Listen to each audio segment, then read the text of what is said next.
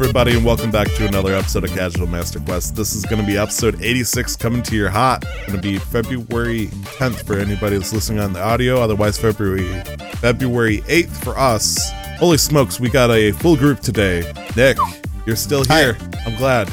I know you're gonna book it out on us, but us starting early actually worked out for you. Welcome. Hi. This is quite a convenient change of plans. The only downside is that I had to shower on a Saturday morning. Oh no! Because I have to run out of the house right after this. And not bad. Our parallel to Captain Canada up there is Glenn. How you doing, baby? Great. Just loving life, man. You know, every day is good. Awesome. I'm gonna be your host today, Tyler Bidito. About that. You're gonna Forrest Gump it. Okay. Mm-hmm. But we do have two important guests today. The developers of Squidlet. Holy smokes! We played it, we reviewed it, and I was super surprised. Thank you, Sam, Alex. Welcome to the show. Oh, thank you. We're glad to be here. You guys have, it hasn't really been a long time coming because thankfully it went by fairly quickly getting you guys together. But holy smokes, this is exciting. This is, I believe, our first time actually having a, two video game developers on the show. Oh my! This is true. Oh. Yeah. So no pressure. You don't have to. There's no pressure. Yeah. No. I mean, you're setting the standards. You can, try to sound as cool as possible. I mean, unless you count those guys that did the Pixel Spark, but they weren't. Really they were just mods. They were admins, okay, glorified mods, mods with power. But yeah, holy smokes, Sam, how's your week been going? It's been going pretty good. We've been working super hard on Super Squidlet. I've been focusing primarily on cutscenes this week and last week. Ooh, cutscenes.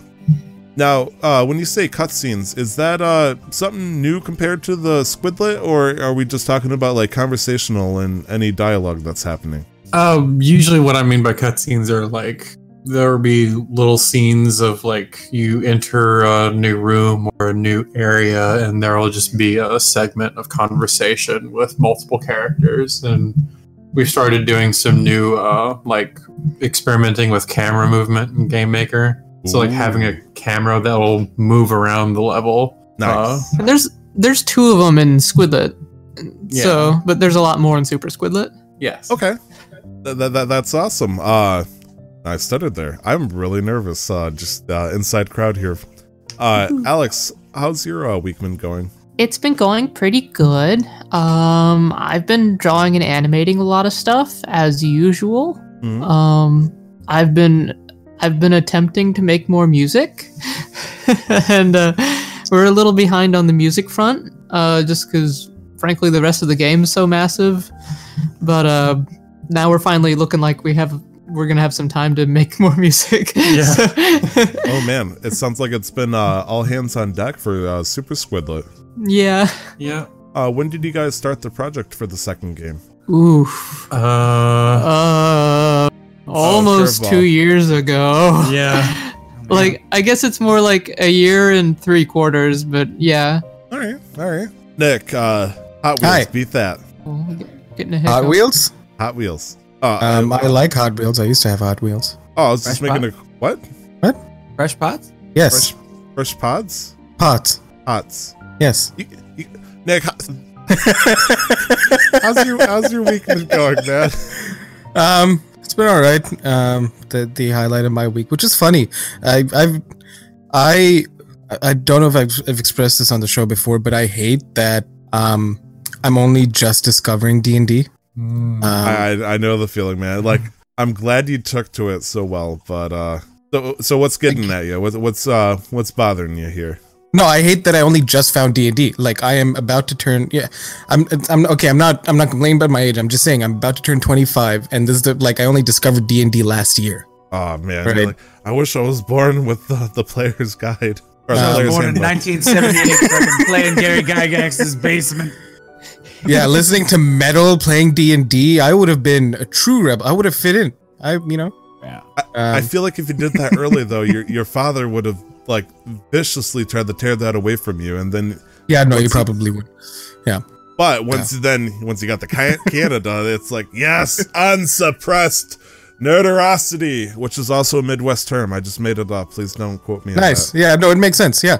But yeah, no, we talked about it last week. I had my idea of my first ever session. Yes, congrats. Welcome to the DMs Club. And I completely understand all the memes now about D&D being a game of the players versus the DM, and I just want to kill my players, but they won't die. Do it. I So- understand. Do it still. It's like you want to murder the players, but when they succeed against that murder, you got to compliment them and give them more stuff, so it's harder next time. It's confusing. It makes me happy when they successfully complete my challenges, but I also hate it.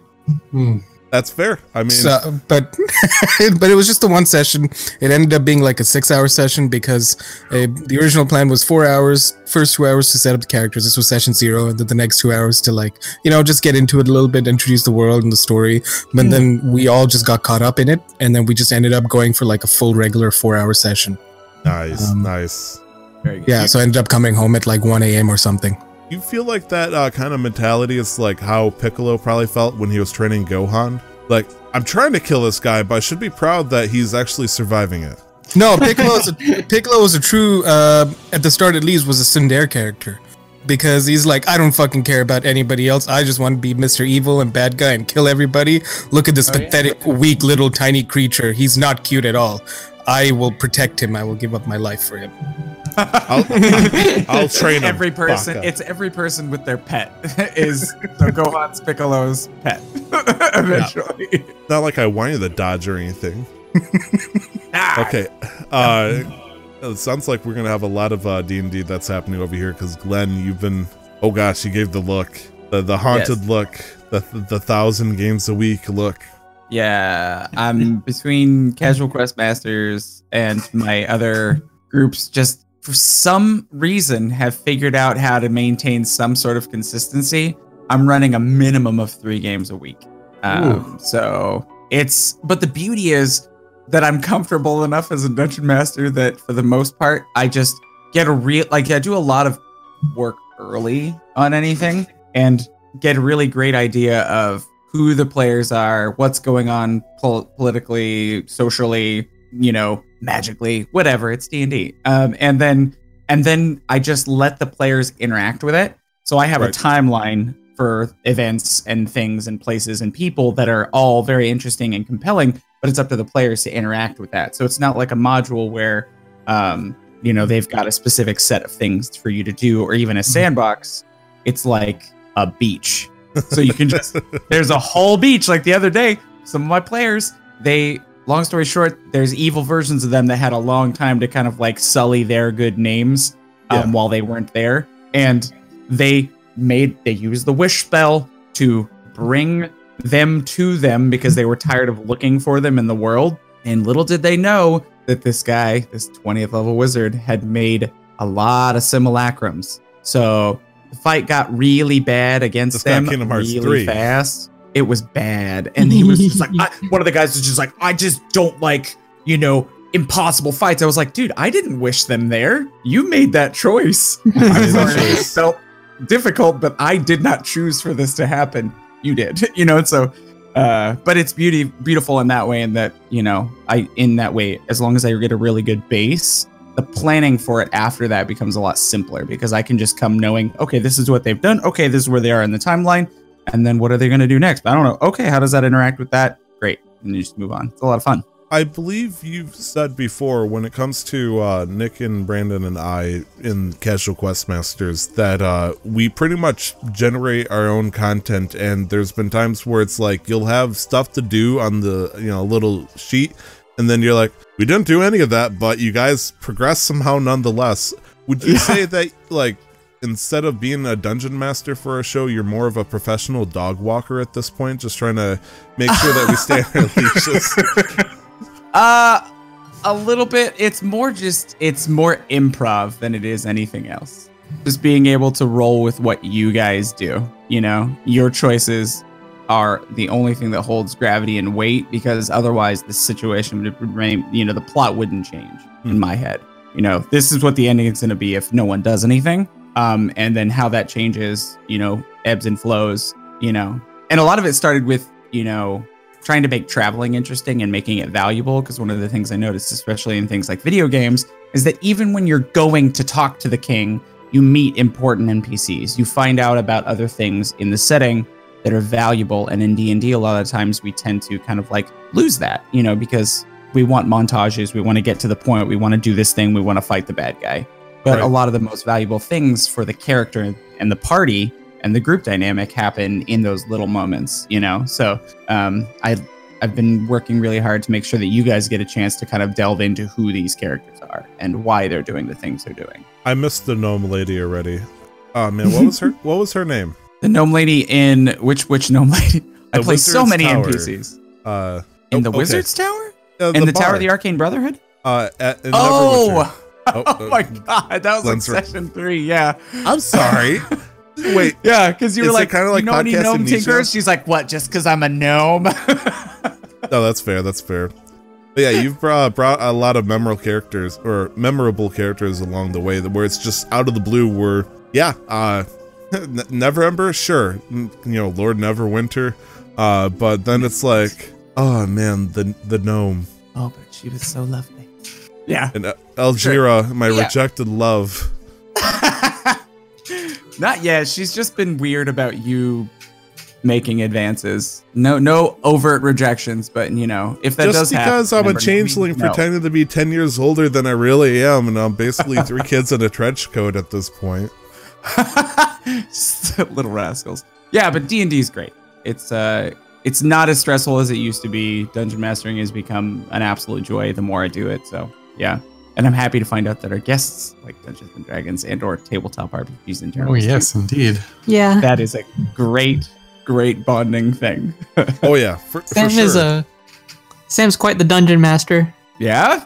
I've been I started playing D&D when I was about 10 years old. My parents met over D&D, and so my first like version was 1.0. Oh, We're like, Oh, that's so cute. oh man, like 1.0 was It's weird. it's weird. Like where a non- wizard could like, step on a rock and die, right? Yeah, but hit like points. non-human characters had level caps that were lower. Yeah. Only Yeah. humans could get to 20th level. What the heck? Yeah, I Really? know, like They've a done a lot dwarven about, fighter could only go up to like level 8. No, not a fighter, just a dwarf. You could Oh, be yeah. a dwarf, or you could be a an elf. dwarf, or you could be an elf, and then you could be like a human fighter.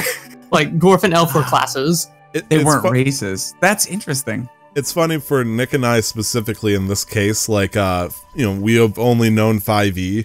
4e seems like retro, and then 3.5 is essentially like the Shadowlands in the Lion King. It's like, we never go there. 3.5 so is vintage. It's like, it's you go to your I don't know, your local antique bookstore, and then there's just a cupboard in the back that has a lock in it with glass windows, and you just see like relics of the past, and there's 3.5. it Oh comes my on God. vinyl and everything. Sam got me into it during 3.5, or Yeah. Okay. not during 3. I think 4 was out, but our friend group played 3.5 for a while, and then we moved on to Pathfinder. Yeah. Yeah, 3.5 and Pathfinder, if I'm not mistaken, are essentially Pretty much. They're right? Okay. essentially the same thing. You know? Yeah. And we're finishing up our last Pathfinder game probably ever before we move to 5e, like yeah. within the coming months. Okay. Well, lot of- welcome to 5th edition. Yeah. Yeah. The fifth I was edition. a part of the, I was a part of the Easier, D&D Next like play testing. It's one of my favorite things they did with it is just go, hey, we want to do a new thing, but we want you guys to like it. So we're gonna send you this game for free. Tell us what you think, and we'll change it. Oh man. Wonderful. Yeah, that was how Next was, and then it became 5th edition, and then because since you were around for first edition, then you would recognize the old Unearthed Arcana books are now a like a monthly thing where Jeremy Crawford and the team out there, they release playtest material that eventually finds its way into new books. So they allow every new facet that comes into the game, aside from like the stories and the modules, the actual mechanics and classes and subclasses are play tested by the community before they're actually released in books. So Most of Nice. And speaking of modules, that's actually what I've been looking into this week because it's been weird. Running a homebrew campaign from the get-go as my very first thing that I've done as a dungeon master is very difficult, first off, but it's really rewarding, having, this is your world. This isn't some world from a book. But I then discovered Curse of Strahd, and I'm like, holy shit, I wish I did a module because this is a lot better than what I could have done. And have you guys ever messed with Curse of Strahd, Sam, Alex? No, I don't think I've ever messed with Curse of Strahd. Well, you know Haven't- Barovia, though, right? Being an OG D&D person, right? Barovia, the demi-plane. I think you're starting to gatekeep. Strahd Yeah, Bogdanovich. we played mostly in 3.5. We played a lot of just random modules that would string together, usually from Necromancer games. Okay. And then when we moved to Pathfinder, I started picking up the official Pathfinder modules. And right now we're playing through the Curse of the Crimson Throne. Oh, that sounds awesome. That does sound awesome. It's a real crazy campaign. It was made especially crazy because my party decided that they were going to do a new form of party that is consisted of only paladins. Ooh. Oh, Pally Party! Ooh. Yeah! I want to It do a was- bard party so bad. Just have You're it from be the a tribunal. touring band. Yeah, All right, they go formed the tribunal of 3 different paladin gods, and it's been a long ride, and 2 of them have died. Yeah. One with the was heels? cursed. One brought onto himself a curse of Tiamat, trying to save one of the paladin's dragon companions, and he just recently he made a deal with a demon to get them out of the castle dungeons, and he made a deal with a demon to become an anti-paladin for a limited period, and recently just got out of that and has been redeemed in the light of the god of healing and everything. Oh my god. It sounds like so. Is your party really more focused on RP rather than being dungeon junkies?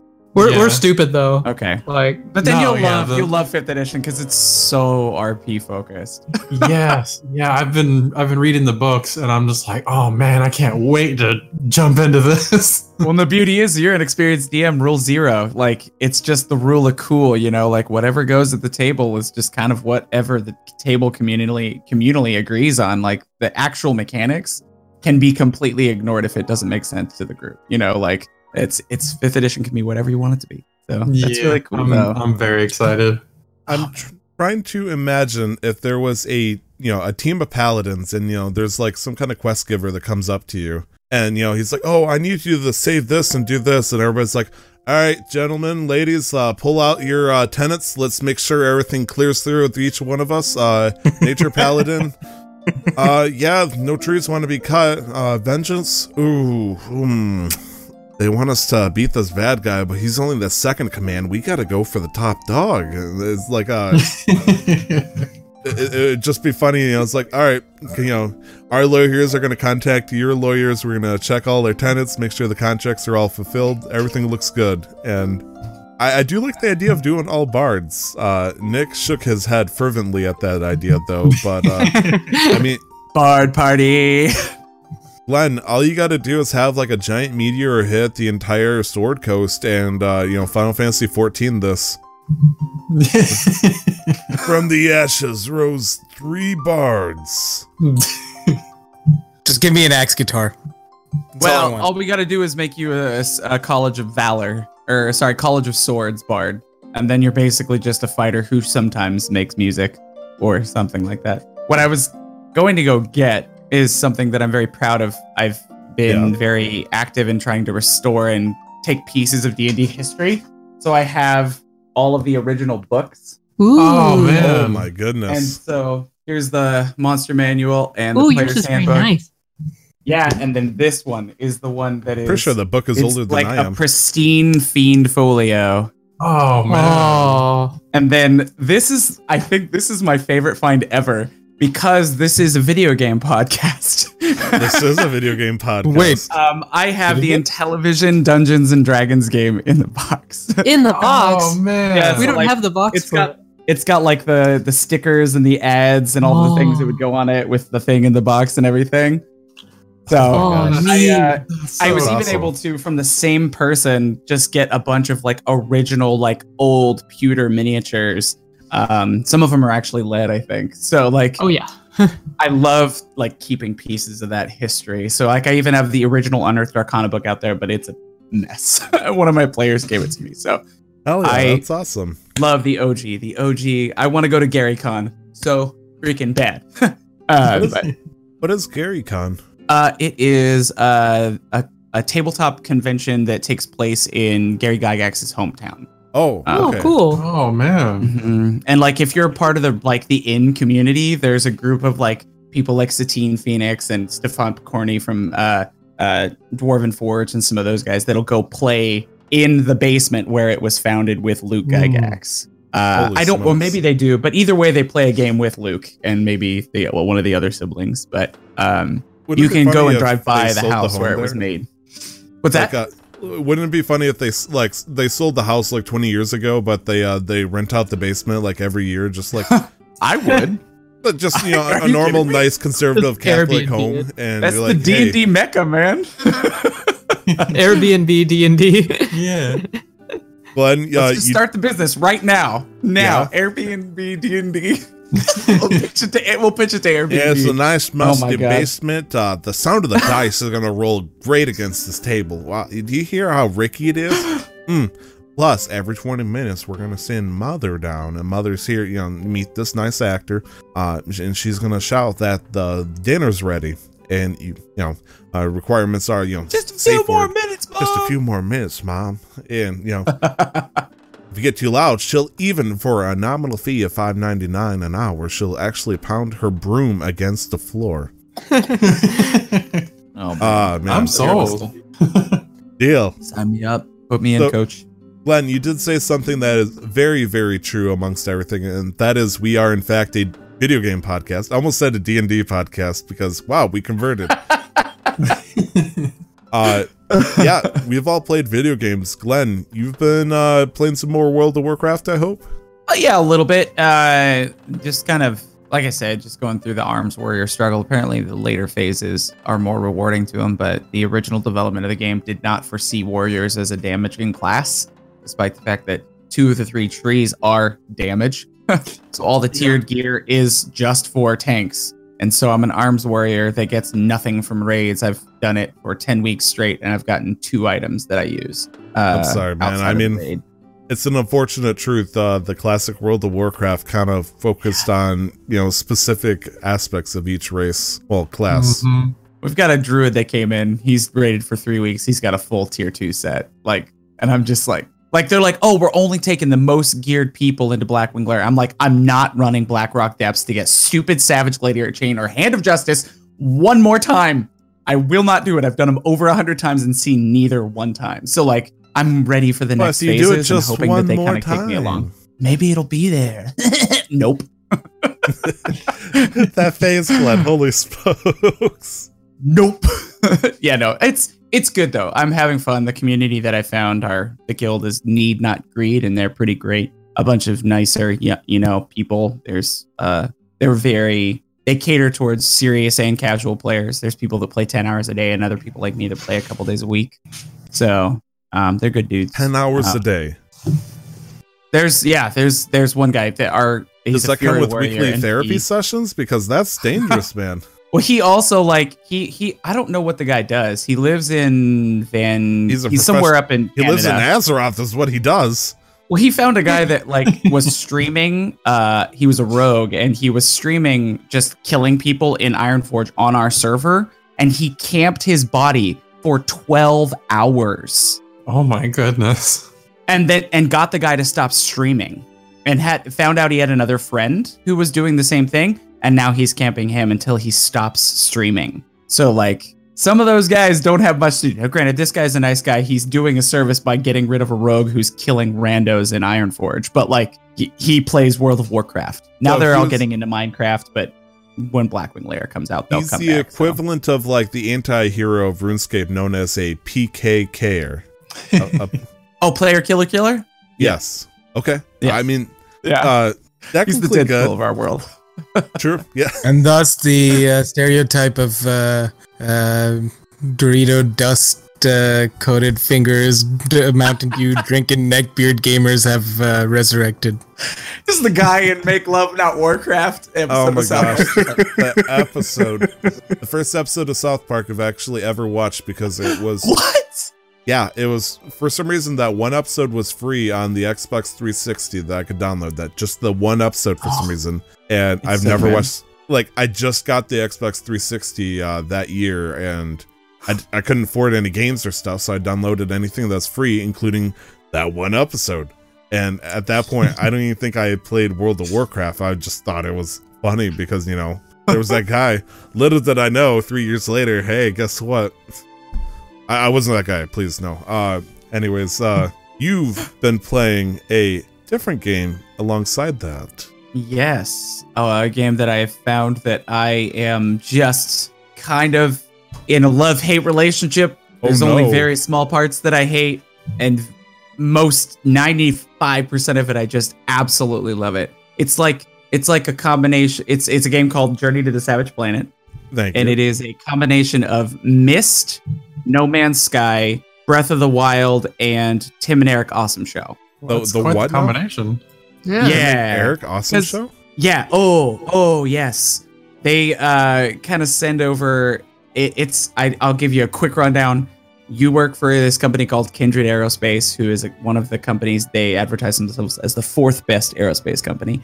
And you kind of get the feel that Earth is on its last legs, and they're trying to expand into habitable, biomes on different planets. And they sent you Okay. to all of these different planets. There's not supposed to be any intelligent life there. The first thing you see is a giant, very, very intelligent life-made tower. And so you got to categorize life information as you progress as an explorer. You get access to upgrades because there's a 3D printer on your ship. You have to repair your ship, make your new upgrades, kind of explore the mystery of what's going on with this tower. It's a lot of fun. The mechanics are really good. The art style is very interesting. Sometimes it's hella goofy, and so you'll get ads periodically from, the space waves because it takes a while for ads to show up, and that's where The art Tim and Eric- style, the art style. I comes watched in. you play a little bit. The art style is kind of like No Man's Sky meets Uh-huh. Acid. Yeah. It's acid. And then you do. Okay. I Yeah. showed you some of the ads. Yeah. Yeah, they're- No, It's like there's instead of having sea monkeys in a little container, it's you grow tiny intelligent life forms and put them into a mini mall and then Oh, watch them live. what? And you can like push the Black Friday button and they start killing each other. Over. these are not things you can. These are not things you can do in the game. This is just Or a you- video in the game that you could watch. yeah, like- for an ad for this Yeah. place that this world For that this exists universe, now yeah. sometime in the future. Yeah. It's very interesting. That's- I will definitely not spoil anything. I was a little sad because the ads, and I think there may be something I'm missing because there's a co-op version of the game. Ooh. Because you need to refuel your ship to try and get off the planet, and that's not a spoiler. As soon as you land, you'll find that out if you play the game.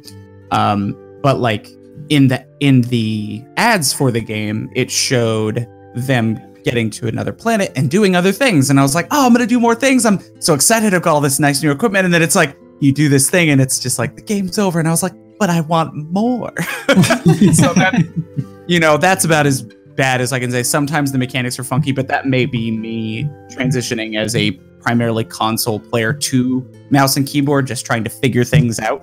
Yeah. Like one of the first things I couldn't figure out how to activate my scanner. I was like, I don't know what button that is. It was just like some arrows, and I was like, and Nick was like, that's the tab button. I was like, oh,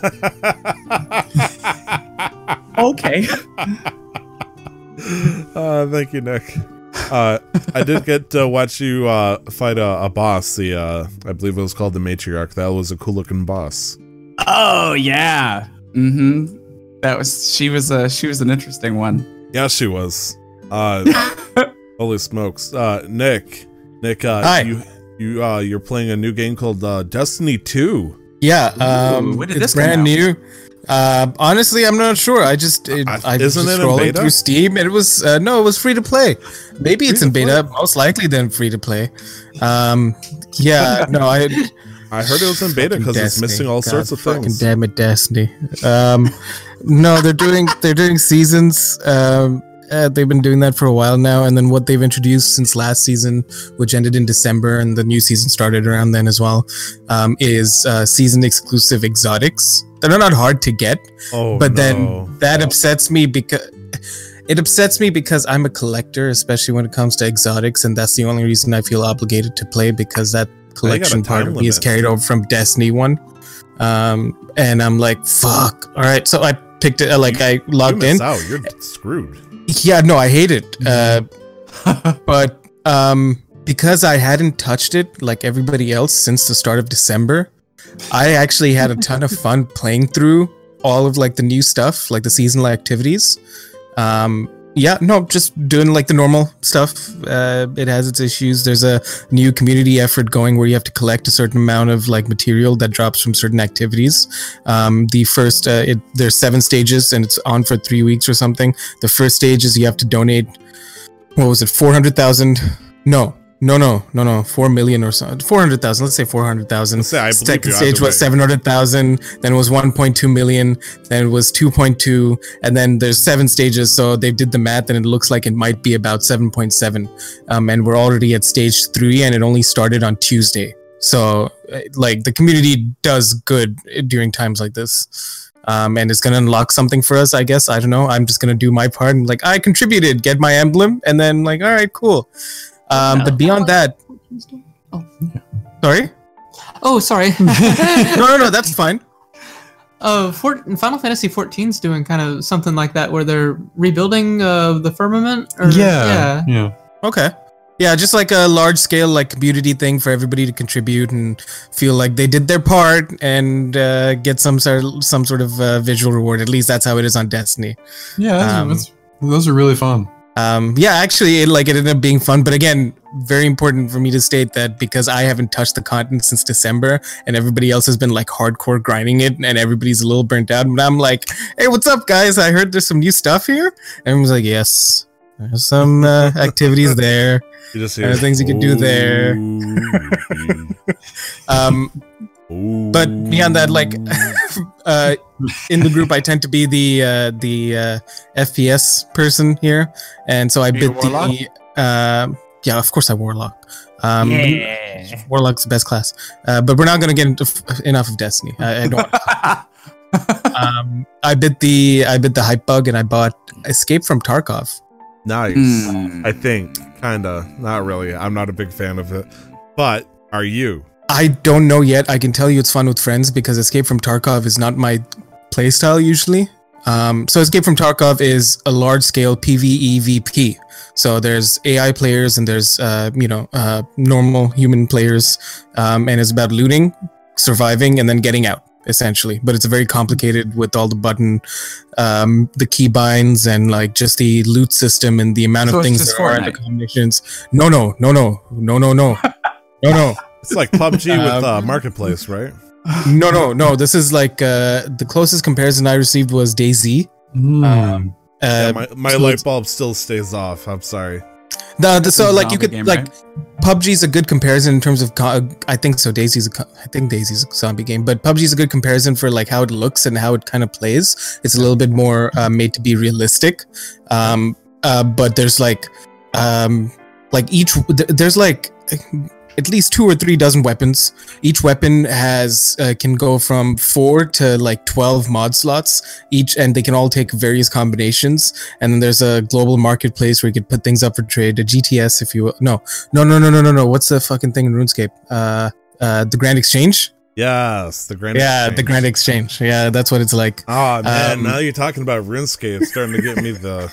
But I've been playing with some friends, and they've been taking me through it, kind of showing me the ropes. And I say it's not my style because it's very slow paced. Like you can play it aggressive, but then you're gonna get punished if you're not good. Right. Because regardless of whether you have the best armor in the game, one shot can take you out if they find the right gap or the right angle on you. Right. It's a really So- slow-paced game in terms of like building up. Because Yeah, and that's not me. I know it's not you. That's not me. I get bored. I get antsy. I get itchy. I get like I need to like do something. So that's why I like playing with people, because I'm like, all right, I'm just tell me what to do. I'm just gonna sit here and not do anything until you tell me what to do. And so that's what I've been doing, and it's been fun. Sounds like me and my relationship with Amanda. Tell me what to do in this marriage. I'm not doing anything until you tell me what to do. I'm just kidding for anybody that's listening, including my wife. I love you. And you mentioned it earlier, Sam, I believe. Well, I believe Alex, you brought it up, but Sam, you've been playing some Final Fantasy 14? Yes, I've been playing 14 predominantly lately. I've been playing it since a little after Realm Reborn came out. So I'm an early convert, but it's definitely a fantastic game that I love. And it was that game that got me into tanking in MMOs. And like Nice. it was really scary when I first started it, because like my perception of tanks are like this ethereal class that people play if they want to be like the ultimate cool dudes on the server. Hell yeah. And because like I just remember tanks of like protection warriors from early World of Warcraft, and that was Oh, it. yeah. But you That was played the only people Not allowed to. Pallies. You played Vanilla Pally though. Yeah, I did play a vanilla Oh, paladin. wow, really? Yeah, That's a dangerous game. A lot of It's- people didn't respect that. No, paladins got no respect. Were you red or holy? Oh, I was a holy paladin. Oh, okay, good. Yeah. Good. So like Gotta get that I was concentration or consecration. Yeah, down. I was meh at healing. I was meh at damage. But like, I had the best buffs in the game though. So, Kings is amazing. Oh yeah, yeah. Gales with everything, baby. But yeah, I've been playing 14. I love it. It's very big, a lot of things to do. What do you But- usually main as? Well, I usually main as the Dark Knight, which plays. It's a great sword wielding class. They Oh, yeah. use a whole lot of damage reduction and a whole lot of magical damage reduction, and they're one of the most survivable tanks in the game. Right. And And she plays a Rogadin. oh yes, I play a max height female character with just gotta be that buff lady. Hell yeah. Oh yeah. And I'm a Lalafell. Nick Yes, approved. Alex plays plays a tiny little Lalafell. They're like the size of gnomes. Yeah, we got married in the game. Yeah, Are there any in-game benefits for that? Because I've never played Final Fantasy. there are I actually. believe You what get a shared special space. ring where you can teleport to your spouse anywhere in the world. Whoa, that's actually That's wicked. kind of tight. Yeah, Yeah. it's a great benefit to have actually. The ceremony's pretty great too. Yeah, the ceremony is pretty fun too. Wish there was like a Yeah. D&D item for that. I guess you can There just homebrew is. that. Oh No, the ceremony spell. There's a ceremony spell that grants you magical benefits when you get married. For like a Oh. week, I think you get like some nice benefits. Brahm's gonna get That's married cool. for the big Yeah. bad boss. If Braum is my character in Tyler's campaign, his homebrew campaign. So I don't know. Is this about to be forced on me? No, I'm sorry. I just know. No, I think between anybody, it would be the paladin. It's like I get extra benefits. You say. Starts buffs? looking at the. No, I guess he isn't a goblin monk anymore, is he? So you've been playing Final Fantasy 14. You get some fun as the Dark Knight. Are you playing it on PC, PS4? What do you? What platform are you going for? Well, I started playing it on the PC, but as the years went by, I'm 30, and I started to develop some like arthritis in my hands, and so like I couldn't get to like all the keys on my keyboard fast enough anymore for in-game stuff, Yep. and so I feel took a break, and I eventually came back and essentially relearned how to play the game on console, which I've been messing with a little bit, but now I play exclusively on PS4 because it's a lot easier for me. It's funny you should. Do you have the say pro that. or the vanilla? Base. We actually have two PS4s, and I set aside money for the Kingdom Hearts one like 6 years in advance. yeah. So Nice. So we got the special Kingdom Hearts PS4 Pro, and we actually have the Destiny the Taken King PS4. Wait, is that the white one with the gold stuff on it? Yeah. You bet. That's your what I ass it had. is. I had that, but it was haunted, so I got rid of it. Yes. Yeah, we got that Destiny PlayStation's PS4 haunted. just simply What? because it's so pretty. That was the beautiful. best time in Destiny history. Changed my mind. I will. Season Pass didn't exist, and I paid $250 for content that somebody else got for $30 3 months later. I was mad. Ooh. Yeah, I can understand. bad. Oh damn, jeez, that was a shade thrower was- right there. Just I'm sorry. I was very jaded. I had to step away, and I stepped away from the game until it was free to play as Destiny 2 again. And I really enjoyed the game. I think the mechanics are good. I just think that they got too corporate-y and decided to cater to stockholders instead of the fans of the game. Yeah. For a while. I'm a really big old Bungie fan. Like, I love Marathon and Pathways into Darkness and like just all their old stuff, and including Halo. And I liked Destiny 1, but not as much as I could have. that's fair. Well, on the dev side, if you know that, you know what the uppers did to them right before, like a year before release, they were like, nah, scrap it, do this, don't do this. Oh, And they were like, okay, which is why the game ended up coming out so incomplete. They just didn't have time to finish it because they told them to scrap everything. Like That less than sounds a like year some before it came out. apology or Bungie apologists bullcrap. I don't know. That's just what I hear. quit. Yeah, I'm sorry, Big I wigs was just don't know what it takes to make a game, you know, and so they just ask for things to be. And that done, was even they're more like, true for Destiny 2. Yeah, Let's say, Because I didn't hear about Activision that. calling all the shots because they were bankrolling the whole thing. Yeah. fair. That's why we're never gonna sell stock as Squidlet Inc. Yeah.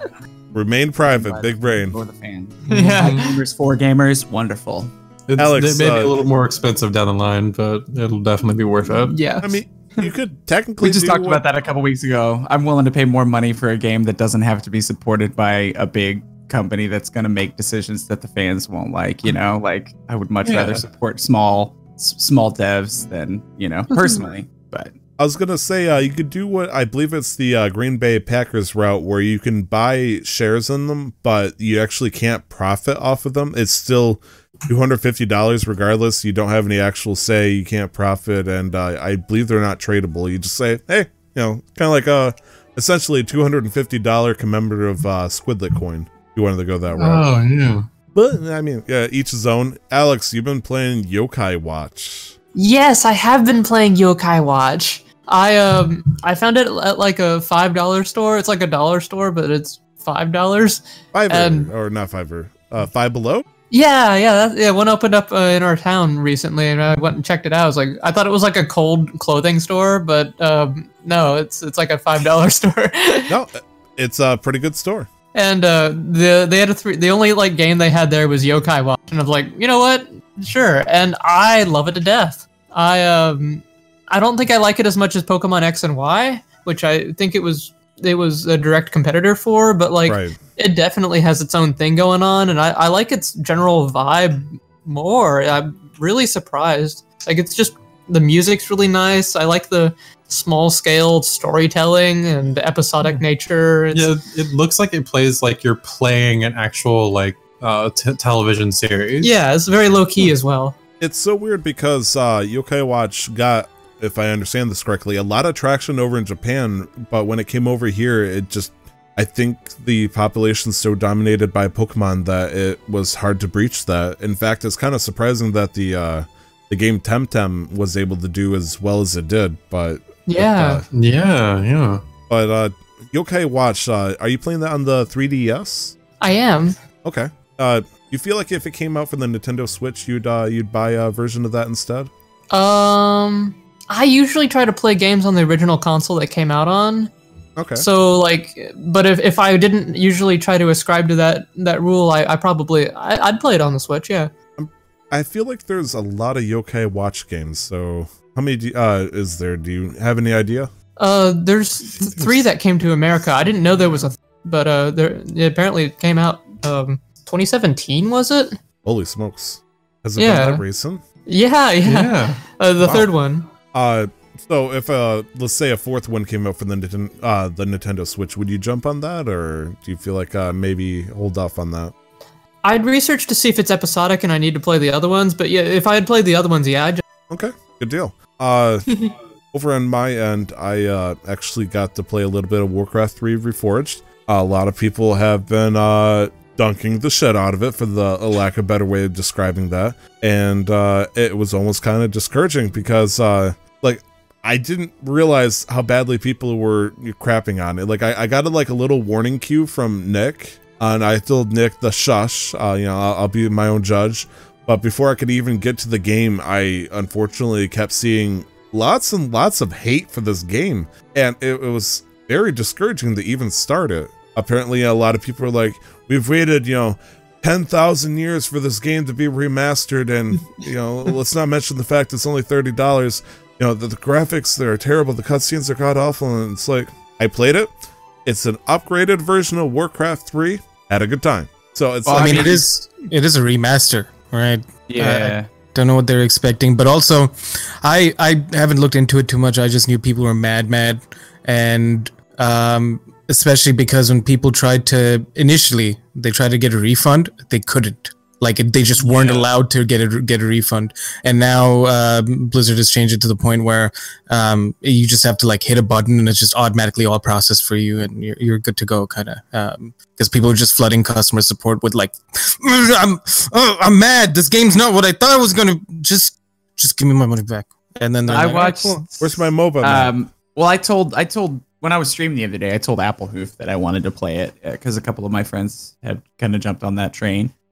It's a $30 game. I figure why, I've never played one of those games before. And he was like, actually, here, let me send you this thing. And it was an hour and a half long video that I actually ended up watching because, I like to make sure that I'm up with the times as far as what developers are doing and why they're doing them and how fans are reacting to it. Right.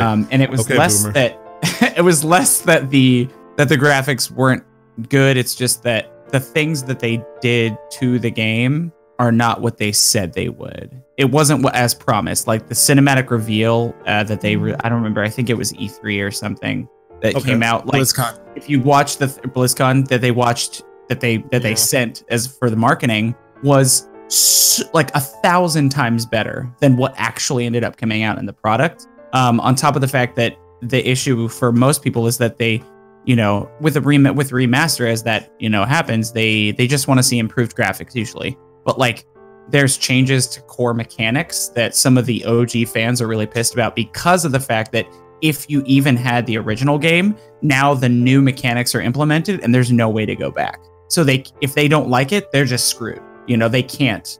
The game that they really love, they're going to end up having to create servers or how Dota came from this as kind of, but now Blizzard is trying to keep that from happening again. So they're within the terms and agreement, they are now copywriting anything anybody does Banning mods, with the essentially. content from their game. So any mods are their property now. So it's one of those That things was- where That was the only thing that struck me as problematic, because I don't know, that was the magic of games like that, or any game that can be modded. It allows people to show off what they can do and their creativity. It's not whether it's making the game better or just reimagining the game, you're still gonna have to buy the game to be able to do that. But then here Auto Blizz- roleplay is a good example of that. Yeah, and here Blizzard's this happened in the past and Dota came about and that's a huge game now, so we should just copyright everything that anybody ever makes, so if anything comes out, we can make money off it. Which I can understand that logic from, if you just lay it out, sure. But it stifles the creativity of gamers, and this allows people to do what they want to do, express themselves, and hopefully get a job by making a game that they want to make because they've been provided awesome tools by what used to be a great company. Well, and that's what, yeah, exactly, and that's what they're saying is when this like a lot of them, oh my gosh, words are hard right now. A lot of the issues for a lot of people is they said that with this remastering, reimagining, they felt like a group of dedicated modders with the amount of time and resources that they had could have done a better job. It's not necessarily that the actual developers themselves are not good developers of games. It's that, once again, the big wigs at the top are making calls based on money, and they don't really understand their market base, and they're just telling these talented developers what to do when that may not actually be what the community wants around it.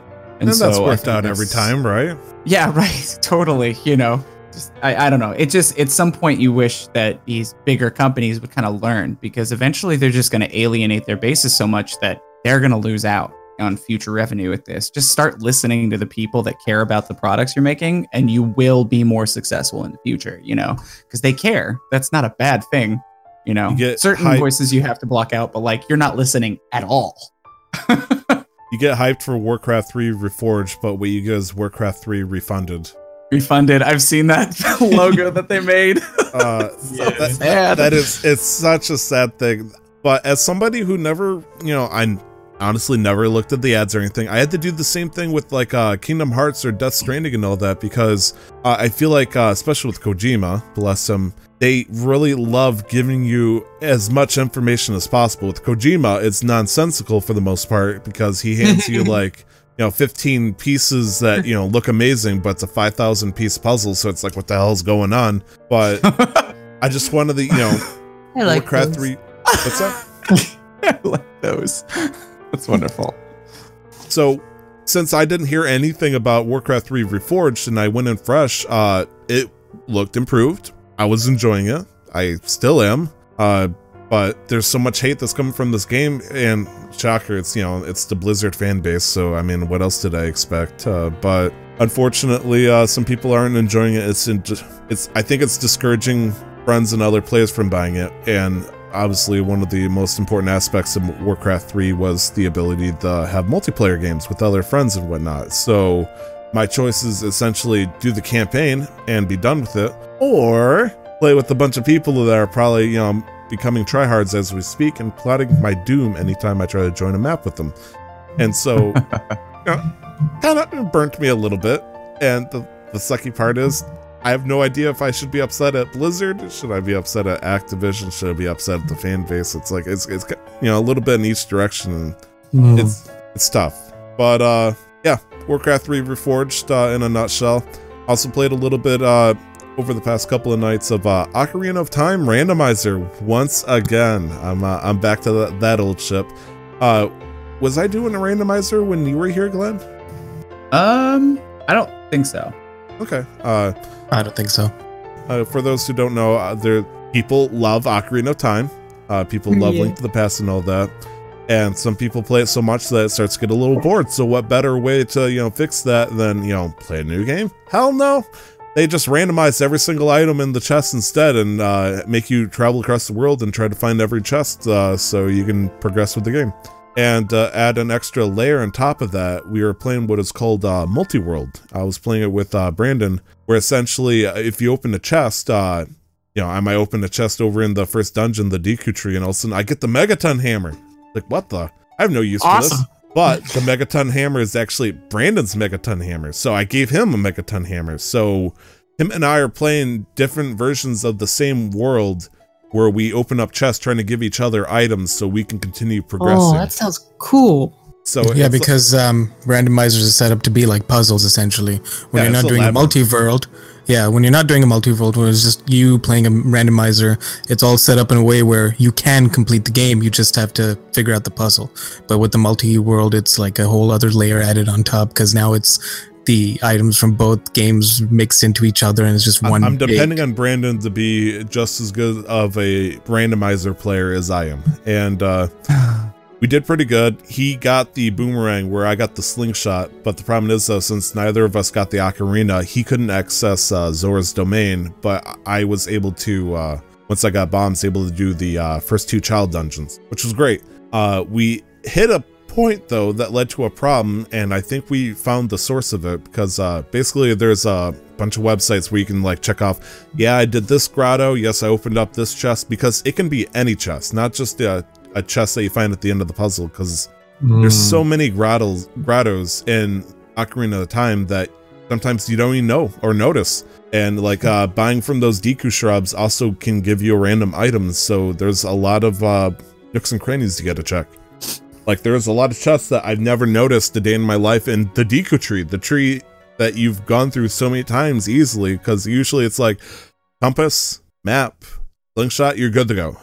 But it's like, well, actually, there's that one chest at the very bottom that gives you a single heart for some reason. There's a chest that's hidden up to the left of the compass.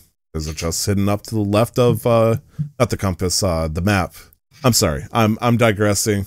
We hit a point to where we did all the checkpoints. We didn't get a new item that allowed us to continue, and we got really nervous because there's only one last thing that we could think of that we need to do in order to give each other an item or get our own items, and that is golden Skulltulas.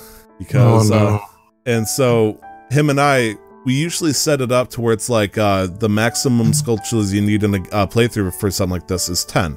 20 if we're feeling, you know, a little dangerous. But he forgot to tick that, and so it can go up to 50. And so him and I are gonna have a little talk about, you know, where all the golden Skulltulas that we can access this early in the game, and try to get to the 20 and see if that can give us some progress, because I don't want to do 50 Skulltulas before I even get the Master Sword, because that's scary. That's scary, yo. And we were hoping, just in case, maybe check the spoiler log just to make sure we're on the right track. We didn't accidentally miss something, but we actually didn't make a spoiler log, so this is going to be as much troubleshooting as one could possibly ask for. But we're having a good time. It was fun, getting a kick out of it.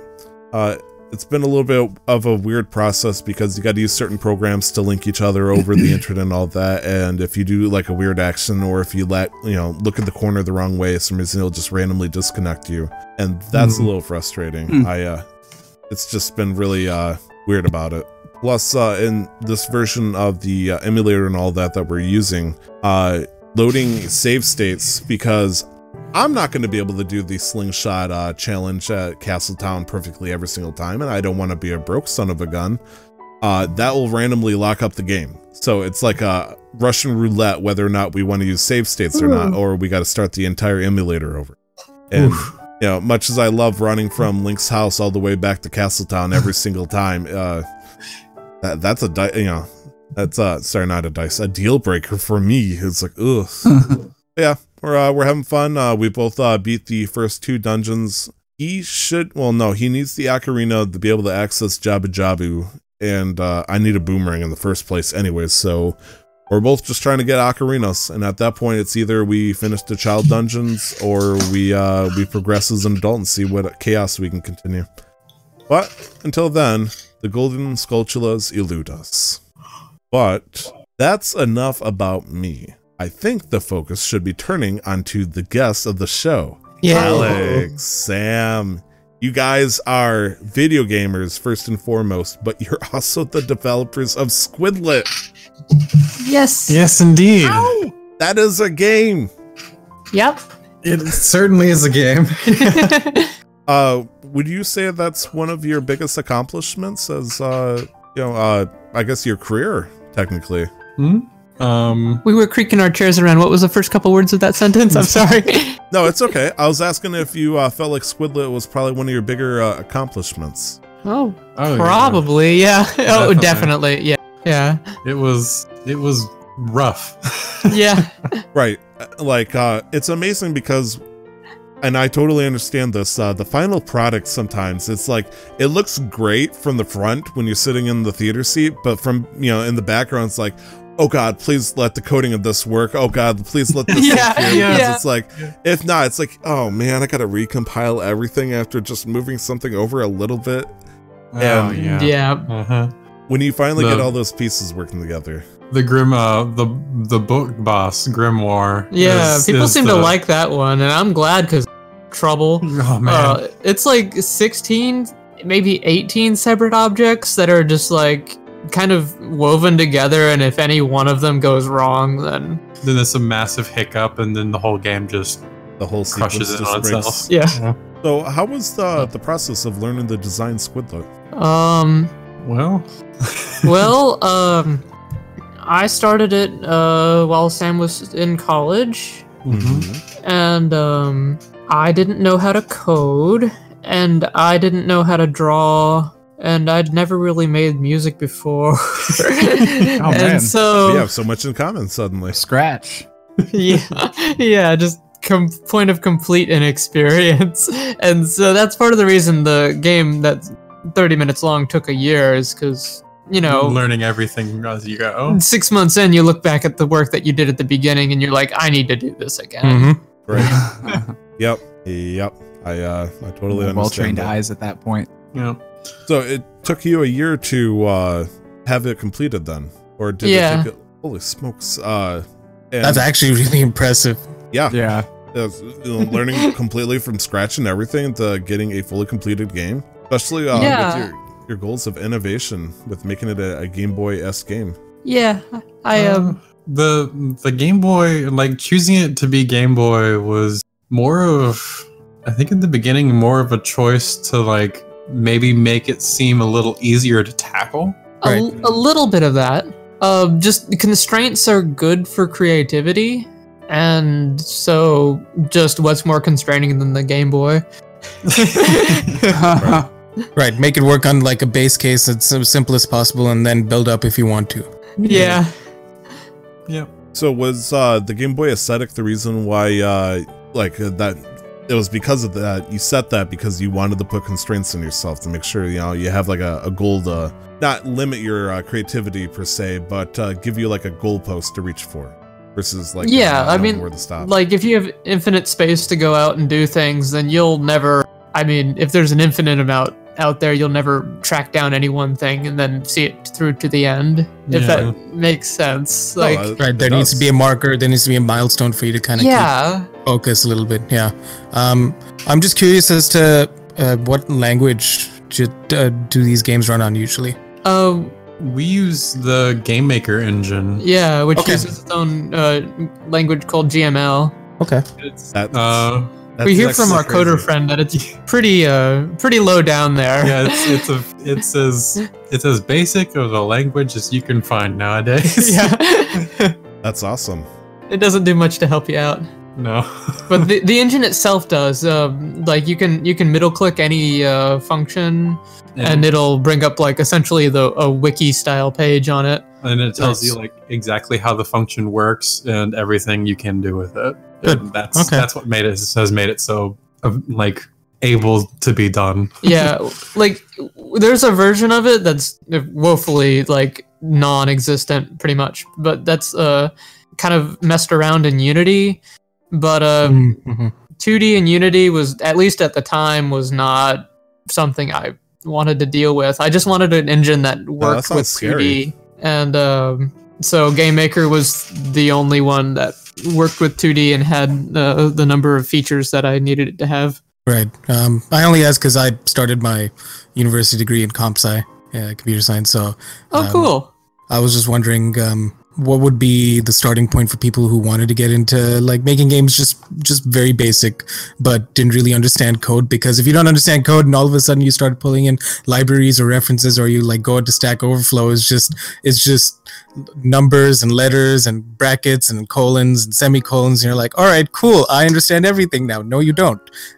So that's good. I'm glad that there is, even though it might be a basic or a simpler software that helps with understanding what each function does and how like things work together. That's awesome. Yeah. And Yeah. highly recommend GML because it's so well documented Yeah. in the engine. Nice. The Game Maker Studio engines are like, I extremely heavily recommend it to someone who wants to think about being a game designer, because since Okay. it's so well documented and they have tutorials made by the people who made the engine, that helps you get a grasp on the basics of like programming and game design and like how to think things through in a programming mindset to get this creature or whatever to do what you want it to do. Yeah. Hmm. And it's also $70 and they don't take a cut of your profit, unlike Yes, Unity that's- and Unreal. That's another great Wow. thing about it. That's Flat fee. actually very nice.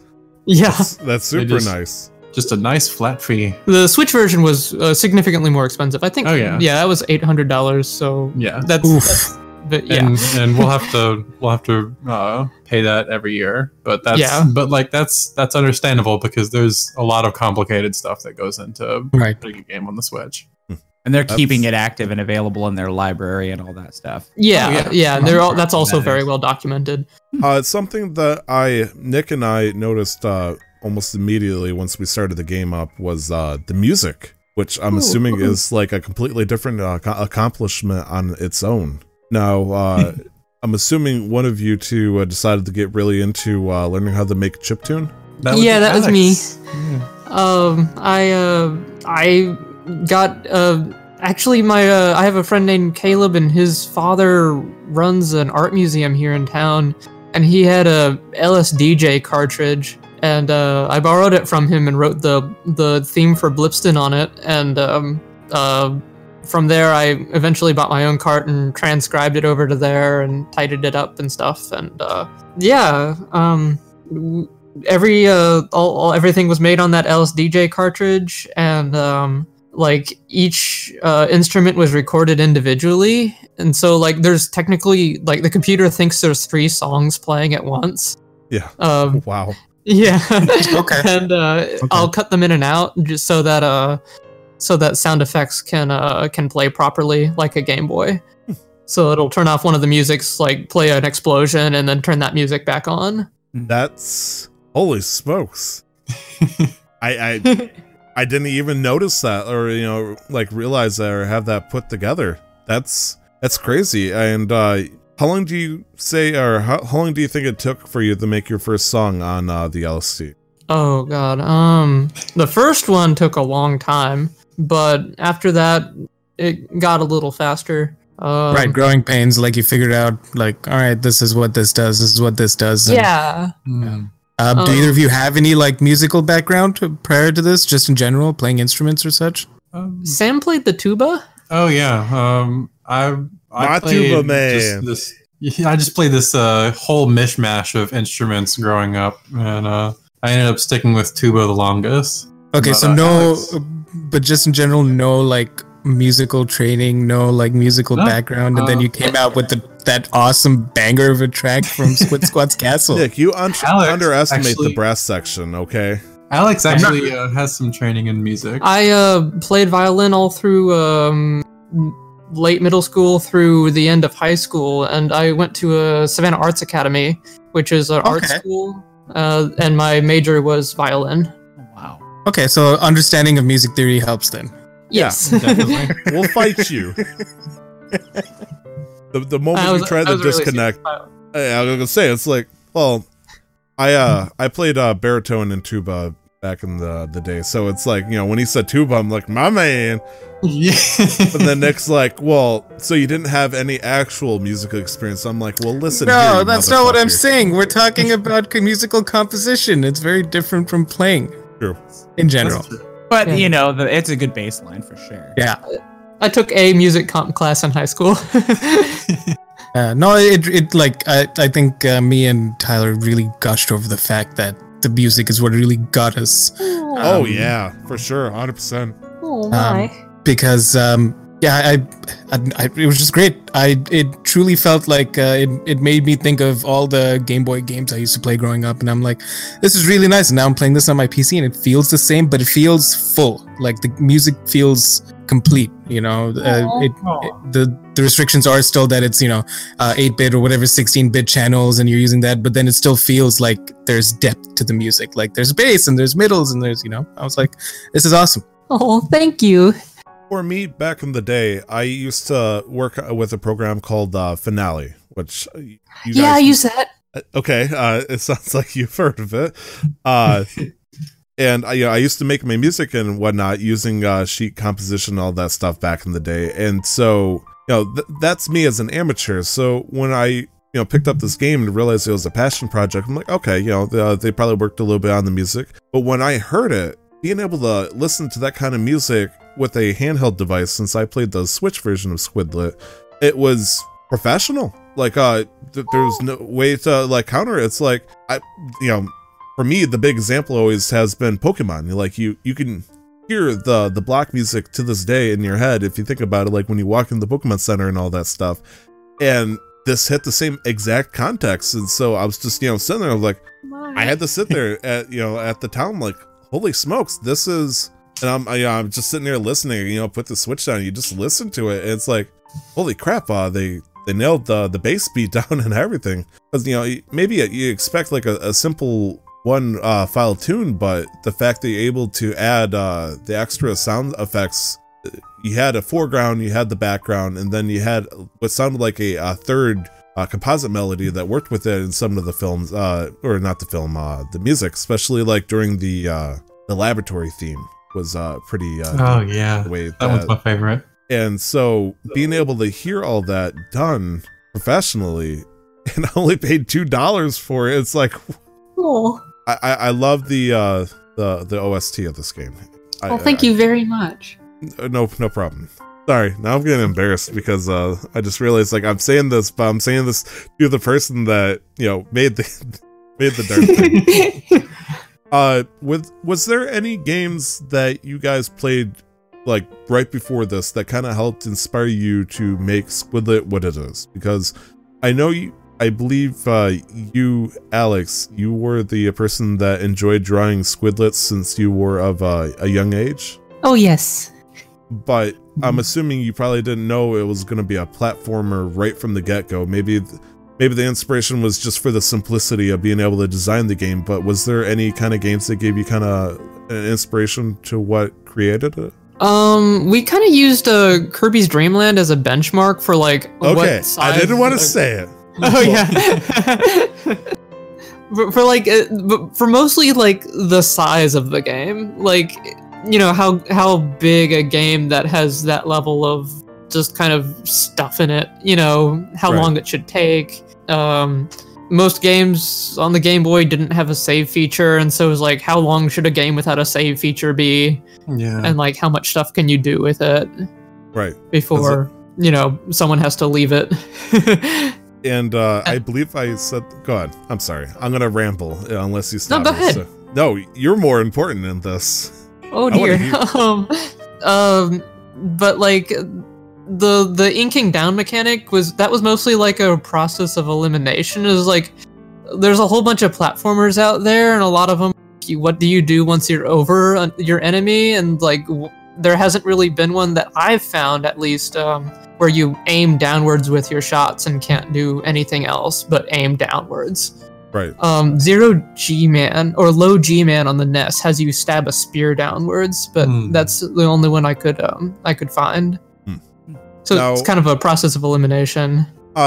With Super Squidlet, if you're able to talk about this, have you guys considered any kind of different methods of abilities that our character would be able to have? Oh yes, we have several new things for Super Squidlet that we're very excited to talk about. One of them is that Plip is going to have a new ability to roll forwards. Nice. And she's gonna be able to use that to like bonk enemies over, like knock them down. Like invulnerable enemies, you'll be able to knock them over and then ink on them. Okay, so almost Donkey Kong style. A little bit. You every time you hit something, you recoil diagonally up. Okay. And so it puts you in the air, and you can ink from there, and you can also use it to climb walls. Yeah. You're gonna be able to climb walls now? Yeah, by like rolling into it over and over again. Like Mario style. Like wall climbing. You don't have to jump off. Oh, okay. Yeah. You just bash it and recoil, and then bash it again, and then recoil. Okay. That visual picture just reminds me of shell jumping a little bit. Like closest analogy. Running it hits the wall, goes up a diagonal a little bit, but then you do another horizontal strike against the wall. Yeah. Okay, good deal. Thank you. Because like my one big complaint essentially against the game, and thank you for being patient with me when I say this, was just having the one singular attack felt a little bit frustrating. It felt like it was simple for what it was, but if you want to introduce like a different variety of enemies that have different weak spots, it felt like you would need to have something else in the long run. Oh yeah. Yeah, since the game's like 3 hours now, it'd be weird if you only had like the one move to use for 3 hours. Yeah. That's fair. And when is Super Squidlet gonna be following the a similar style of aesthetic with the Game Boy? Yes, it's in color though, so it's emulating the or Ooh, simulating the Game Boy now. Color. Good Yeah. deal. Oh boy. And then Super Duper Squidlet Game Boy Advance. Now we're cooking. How did you learn that name? Oh shit. I That guy did, wants to know your location. I did have a question. So I browsed through the Steam page for Squidlet, and I noticed there was one user who had about 300 hours in the game. Oh yeah, yeah, we know who that is. What? So I was just curious. I'm assuming he might be maybe a massive outlier. I was just curious as to what kind of expectations you guys had for how people would react and how the game would perform, and how do you feel about somebody having 300 hours in your game? That was most likely That is definitely Nuclear or yeah. Jackson. he's the current world record holder for the Squidlet speed run. And what is that? It's 8 minutes and 59 seconds, I think. Holy shit. Oh my god. Yeah. I can't even say smokes to that. That's a holy shit. Yeah. Yeah. He was in GDQ about a month ago. Yeah, With Squidlet? Yeah, Yeah. he managed to bring Squidlet Nice. to the awesome games done quick. Yeah. We're very proud of him. Yeah, and he did really well. There's different sides of the coin as how does the developer feel about their game being speedrun? Because I think I watched a video of the developers for the game. Have you heard of Outer Worlds? Yeah, Yes, yeah. The game can take anywhere up to I think 30 hours or whatnot, and someone speedrunned it in I believe 12 minutes, and it was Oh gosh. so bizarre for them to watch them make this gigantic work be done in under 20 minutes. So it was just it threw them off. Holy crap, I didn't know you could do that. So I wasn't sure how you're going to respond to somebody saying, hey, I can beat your game even faster than imaginatively possible. Well, I'm frankly happy that they're getting any sort of replayability out of a linear 30 minute to an hour long game, Yeah, like 300 hours though. Jeez, if they're doing That's a lot of practicing. Sub 10 Yeah. minute runs, that's almost 300 playthroughs or 3,000. Because I know there's what do you call it? There's an achievement for doing a run under 12 minutes. Was it? yeah. So I was like, all right, okay, cool. Maybe he was trying to get that achievement, but I didn't know that he actually took it to GDQ. It's more like that achievement was made to give to him. We He saw that achievement and he's like, I'm gonna beat that. You got achievement. Well, it is. We Steam. have oh, go ahead. No, I was just I was getting jealous because I don't think there's any kind of trophy system for it on Switch. But now, Yeah. No, yeah. There's no trophy system on the Switch that we're aware of, but they got me thinking. we might make our own we have our own kind of reward system for Super Squidlet Okay. for finding hidden objects and collectibles and unlocking some rewards for that. And But, how far along would you say Super Squidlet is coming? 75%. yeah, I'd say we're about 75 to 80% done with the game.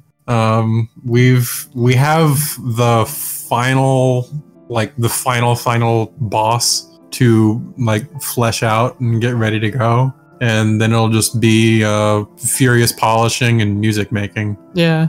And have you guys considered doing, or maybe you guys have this and I'm not aware, have you guys considered doing anything like Kickstarter or Patreon or anything like that for this game? We thought about it.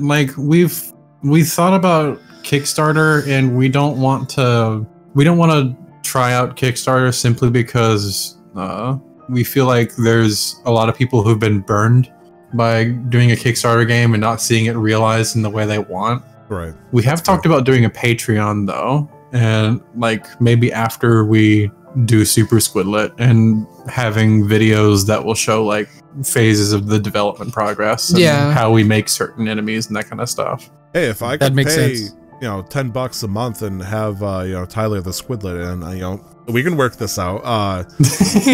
But the main reason why I think that is $800 is a lot for a year to have it on the Switch. That's that's a price. And with Squidlet being, at a very, very, reasonably cheap price, it just seems like there's got to be some way to help keep the dream alive, because it's like it's $800 for like the license, and then you're allowed to use the license for a year to produce a Switch title. Yeah, since Squidlet was already done and Super Squidlet is almost done, we're gonna get it off the same 800. So. Oh, thank goodness. nice. Okay.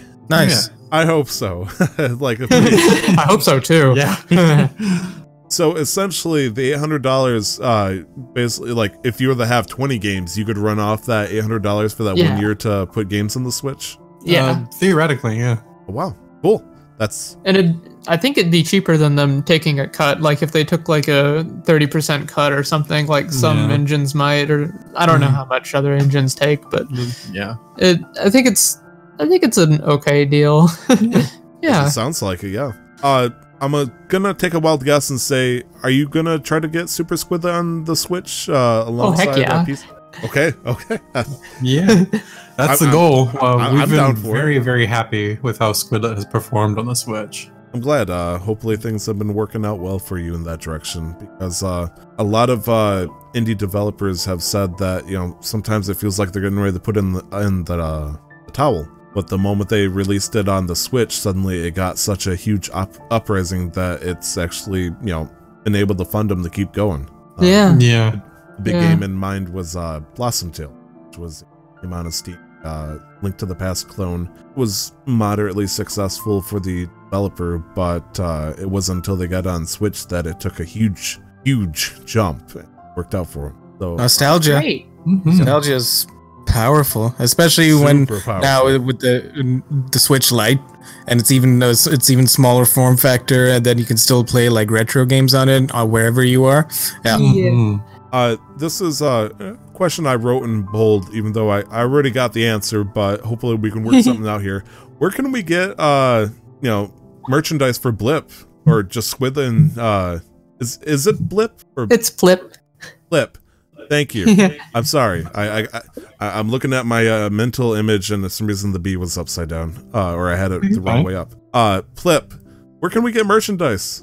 Where can we get stuffed Plips? Well, I wish we could make stuffed Plips. Yeah, the moment we can, we will.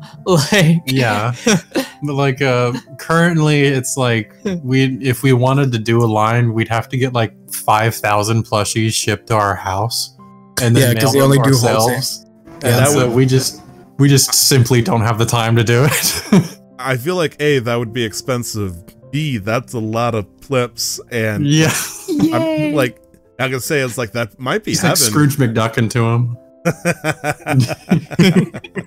Honey, there needs to be a mandatory 500 Plips in the bed before I go to sleep. You're like trying to take a shower, and it's like, oh, what are you doing here? Get out of here.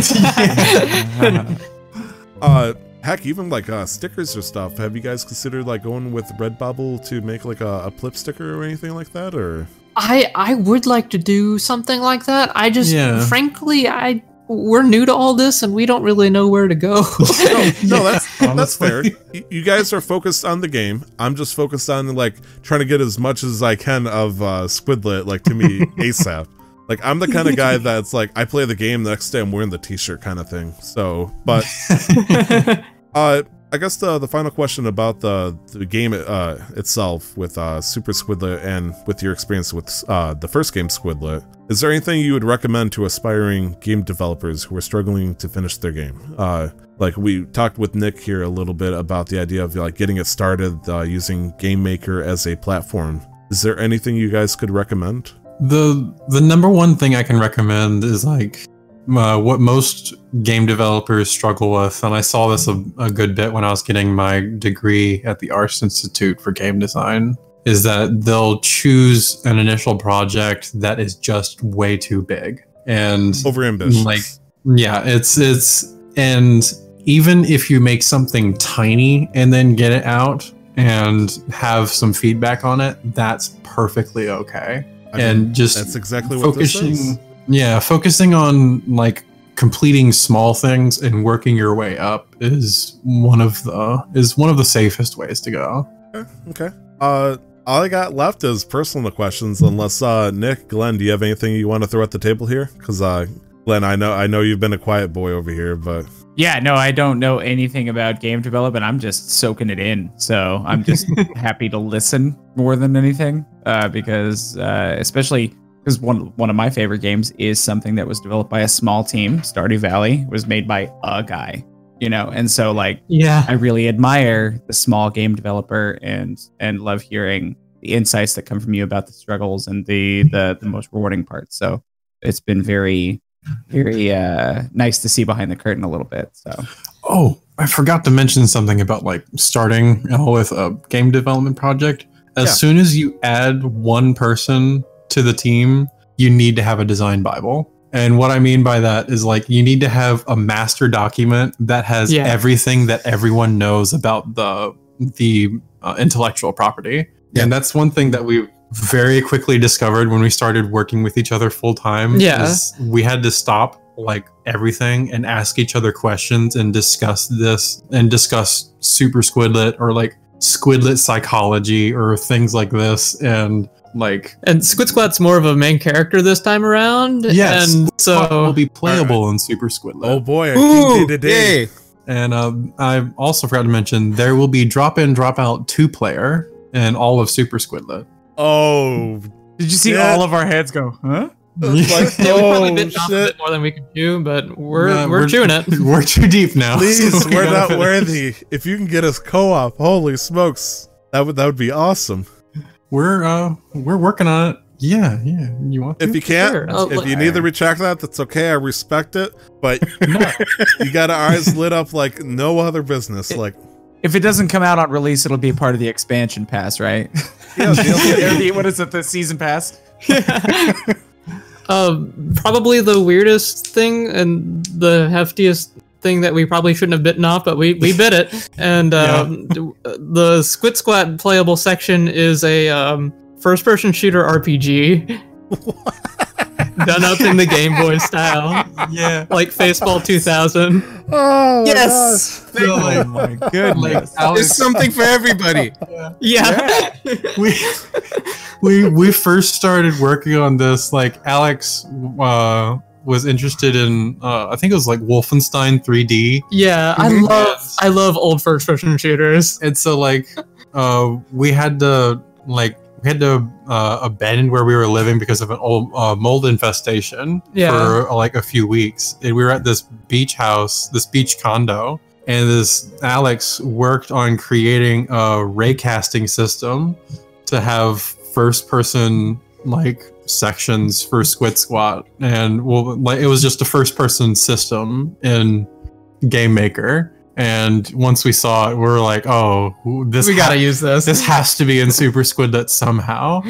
And that's how we got onto this. I believe. No, like, there's no textures on the walls. No, yeah, it's a very simple thing. Yeah. I was joking about this with Nick. I think in the review episode, like I feel like they're gonna do like add silly things, like do some kind of Dr. Robotnik's like a Puyo Puyo style game with Mean Bean Machine or something like that. So, I was expecting to say something, but when you told me a first-person shooter with Squid Squat, it's like, God Emperor. Sorry, pardon me. Yeah. Now, don't get me wrong. I love platformers. I grew up on them. Crash Bandicoot, Ratchet and Clank, Jack and Daxter. Like that's my generation, at least the PS2. But then the fact that I can play a platformer and also at some point have an FPS, I'm sold. You've already bought me. So, Can we pre-order right now? Just take my money, damn it. Yeah. Blank check. So, just a couple of personal questions, and just want to lay them off here and there. Do squidlets? Does Plip like ketchup? Yeah, she likes ketchup. I think she'd eat them on eggs, maybe. Yeah. Good And, I don't know why that came up, but it was like a very important question when we were discussing the review. It's like, do you think, does Plip like ketchup? And it's like, Well, probably. Yeah. I hope so. Yeah, sure. Maybe it was kind of like Pikachu. with Pikachu's fascination with ketchup in that one episode in the Yeah. that was such a sad scene when that ketchup bottle broke. Yeah, I remember that. Oh yeah. Yeah. And you guys play D&D. What's your favorite class and race? Let's see. I'm having a lot of fun playing a pixie barbarian. What in the world? A tiny creature that gets They have really not angry? introduced a pixie into 5th edition yet. They had it in 4th edition. I love that so much. So like, Alex's first character was a subtype of human called an Oread, which is this humans who have like ancestry with earth elementals or earth aspected genies. Genasi! Sorry. Yeah. And she was playing a Holy Shield Paladin, which specializes in like massive armor class. And Got up to 40. yeah, she got up to an armor class of 40 in Pathfinder. And I was like, okay, so we played with that character's name was Toop. And Yeah, Toop played with us for a good while, but we started to have issues where like since it was a party of paladins, all of their saves were just way too high for spells to work Right. most of the time. Or And devotion or Toop's whatever armor it's called. class was also so high that nothing could hit her in melee combat. Oh my god. So Okay, so I know nothing about Pathfinder. I'm still new to D&D. So Yeah. is the armor class system in Pathfinder and D&D similar? Yes. not It- really. oh, really? Oh, okay. Like, It's just scaled differently. So Yeah, like it's- 40 Okay. would be the equivalent of like a 20, 22 or Okay, so. In that's 5th still edition. pretty high. That's still It's pretty re- high. Yeah, and maybe Yeah, 25 even. yeah. Like it's really high. Yeah. in Pathfinder, like average armor classes begin to cap out at around the 25 to 30 range for high level stuff. And if you push it hard, you can get it up to like the 35 to 40 range. The highest armor class I've ever seen done was actually a rogue duelist with an armor class of 45, but had an armor class of 50 if they were moving. But and like they were dual wielding, so they had no shield, and they were wearing leather armor. Yeah. So Dexterous as hell. Is this fucking Naruto? Yeah, Every time you hit him, it's a piece of wood. Jeez. It's just what's his Gen or Neji, who does like the 1,000 palms technique. Just you can't touch me. yeah. 8 trigrams, 64 palm. There Yeah. it is. Anyway, Toop was a bad tank because nothing would attack her. Because they just would try once She and was then so quit. It's just a Sherman Yeah, like- tank that strolls in ever since. Yeah. Yeah, then like her damage output was also like on the very, very low end. So like monsters would just ignore her because she was just this walking ball of metal that they just couldn't hurt. So they just ignore her. Sounds accurate. we orchestrated Toop's death to a barbarian assassin that specializes in breaking equipment. And Oh, that's evil. I love it.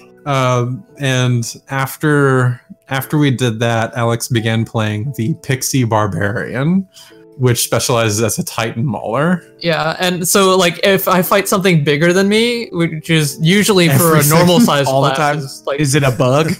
yeah. I was gonna say a gnome. Your time is now, giant. Yeah.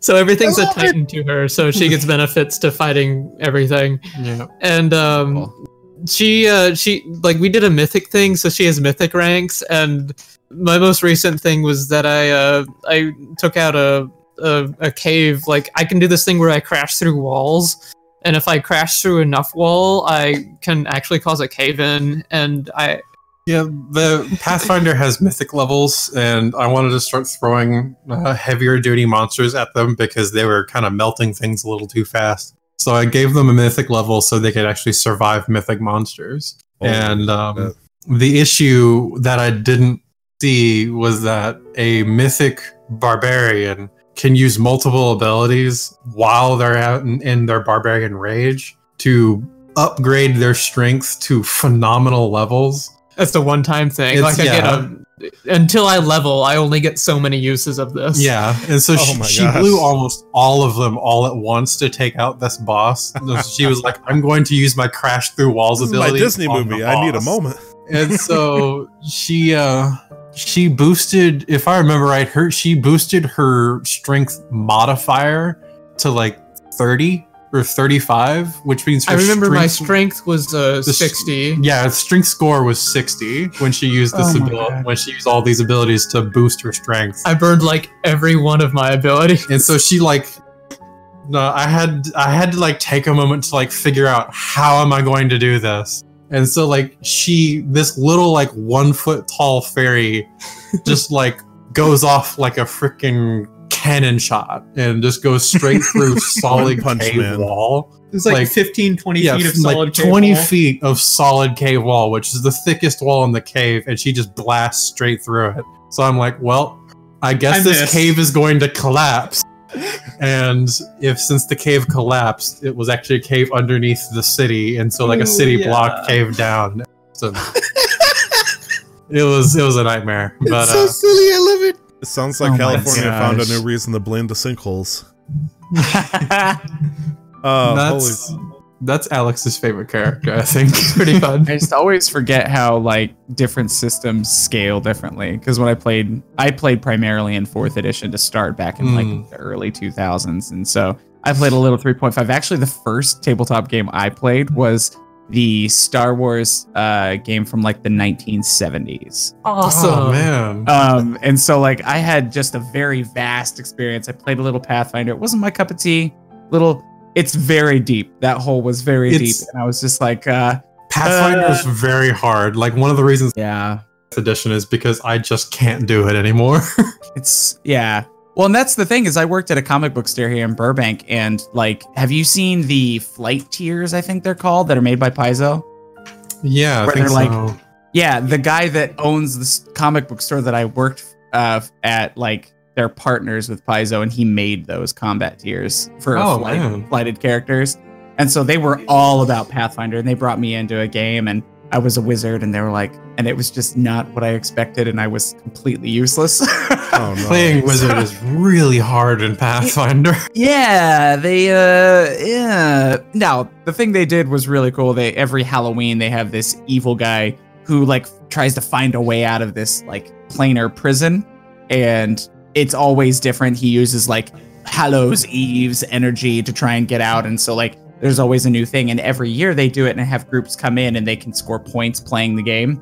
And so whoever finishes it fast gets all of these benchmarks. Like if you win, you get like a $100 gift card to use at the store, you know? And so but it encourages people to come in and play at the table at the store. So like, anyway, they were all about Pathfinder. So I love that you guys love that. But I'm really excited for you guys to jump into 5th edition because it's another very, very fun way to, you know, enjoy creating a story with a group of people. So like the best man at my wedding was the guy that taught me how to play D&D. So like, I feel that. When you were like, my parents met at the table, I was like, oh my God, isn't he magical? Damn, do you have a favorite class or race? I know you're probably usually the DM, aren't you? Yes, I've played, like, I use heavy quotation marks with played because I'm including my DM time. Yeah. But I've played D&D for 20 years, and I've been DMing for 10 of those. So I'm very much resigned myself to the forever DM class. But Consummate DM. I feel that. yeah, there was this one time where I played a kobold, and this kobold was a wizard or a sorcerer. I think it was sorcerer because we were playing Pathfinder. Ooh, that's cool. And just wizards in Pathfinder are too unwieldy for me to handle. But I played a kobold wizard, and her name was Squid Squat, and this is actually where Squid Squat comes from. Sounds What? familiar. And Squid Squat was this kobold who believed that she was an emperor of the gods. So she ran around with her like massive charisma score and absolute like trash intelligence. And she would like run up to like kings and go and scream in Draconic, because that was the holy language of her own religion that she had herself as the deity of. Because she worshipped herself naturally. But Oh, yes. Of course. she would go up to kings and scream at them in Draconic, like, I am your god emperor, bow down before me. And I would strike a pose at the table and everything. And just like the DM would run these positions of power where they would like, everyone would see my character as this little insane kobold. because no one understood Draconic. So, so they all just let it slide. And as these people in power let it slide, she would begin to like believe it herself until she was eventually like going up before like the avatars of gods and claiming that they bow down before her no. as the God Emperor, and they would just no. brush her off as an insane kobold. That's wonderful. And I got to the point where I actually converted Alex's character to worshiping her. Yeah. And I used Alex's character and my own character to write a Bible and pass it out to this Race of spider to a people. race of spider people. We trade they trade their currency was based off of like shiny objects. And so I just destroyed their entire economic system by trading a mirror and said, "Here's my Bible. Become my missionary. Become my prophet upon this world." And the spider person was like, "All right, I guess I'll do this now." And Sweet. This I is my started to life. gain like divine powers and stuff before the campaign ended. It was Oh my god, that's amazing. Nice. And that's not exactly the Squid Squat from Squidlet, but that's that's her origin, her character origin, kind of like we've what she's based on. Is she's changed drastically from that template, but now the Squid Squat from Squidlet is a much more level-headed person. Oh, okay. I mean, I was curious to see the character development with Squid Squat and her place in Changed Super to maniacal God King. I mean, right now with the first-person shooter, I know this isn't the case, but I keep imagining like Shadow the Hedgehog with a Uzi or some crap, and so I hope that's not what happens with Squid Squat. I hope you don't give her a No, she has spells. Yeah, she has multiple spells, and Okay. she has a leveling up system, and you can unlock new spells, change her stats, upgrade the spells you have. Yeah. Good deal. Let's just power through these last few questions kind of as lightning round if we could. You guys got a pair of lucky dice? We do, or I do. They're unlucky to me. Well, I have. As the Faithful. player, you're like, Yeah. I have specifically one D20 that is considered like every DM has that one dice that like always crits for them. And mine is this green D20 with runes on it. And like every time I roll it and it's an attack with a character, it seems to always roll 18, 19, or most likely 20. Oh, Nice. And Circle must be your best friend with that die. That one dice has killed 4 characters on this one campaign so Oh far. my lord. So it's like a lot of times I'll forget I'm using it, and then I'll roll like 2 crits in a row, and I'm like, oh crap, I shouldn't use this one, and then I'll just move to a different dice. That's crazy. It's beautiful. Anything? What about you, Alex? Do you have you said the lucky die she has is super unlucky for you? That one's killed me before, but Oh, I only have so- one D20, and I don't know if it's lucky or not. Seems to be pretty normal. Okay, fair enough. Do you guys got a favorite game? Ooh, I really like Kingdom Hearts 2. Like, that's by far my favorite. Oh yeah, There's not much that compares to Kingdom Hearts 2 in my mind. one that knows nothing, only gain nothing. Sorry, I love quoting Xemnas from that game. Yeah. Yeah. He is quite the character. I'd have to say one of my favorite games would honestly have to be the original EverQuest from Ooh. Yeah, she and I play that a lot. The Rise of Kunark, the Scars of Velius, and in a very unpopular opinion, the Shadows of Lucklin. And The Shadows of what now? the Shadows of Lucklin, which was Okay, an I thought you said expansion that Fucklin, I'm introduced like- the moon as a place you could go to, and it had a whole bunch of like balance readjustment to the mechanics, and a lot of people didn't like what they did. They tried upgrading the graphics from like 4 polygon heads to like full political models, and they didn't like that either. But I loved the original EverQuest because it seemed like I was like 9 or 10 years old at the time, but like it seemed so big. Like it was just such a big game, and I just I logged in and I was like, I will never see every inch of this world, and I still haven't. Like they have the Project 1999 private server, which I highly recommend. They're a very good group of guys, but it's just a really big game. It's very difficult. It's extremely difficult. Like you lose experience and your corpse keeps all of your items when you die, so you have to run back and go get it.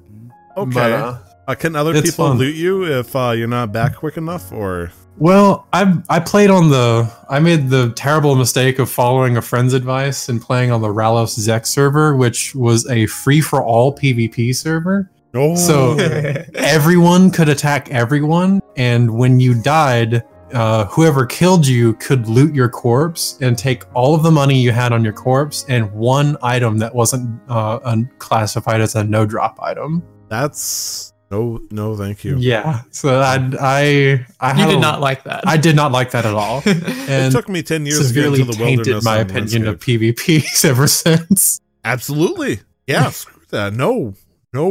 Yeah.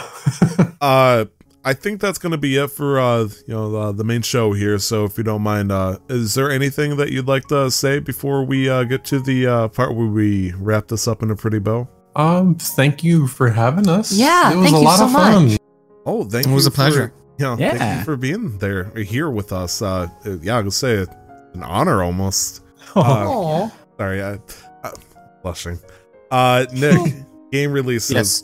Show floor is all yours, buddy. All right. So, coming out starting February 11th, we've got Yakuza 5 on the PS4 from the ever popular Yakuza series.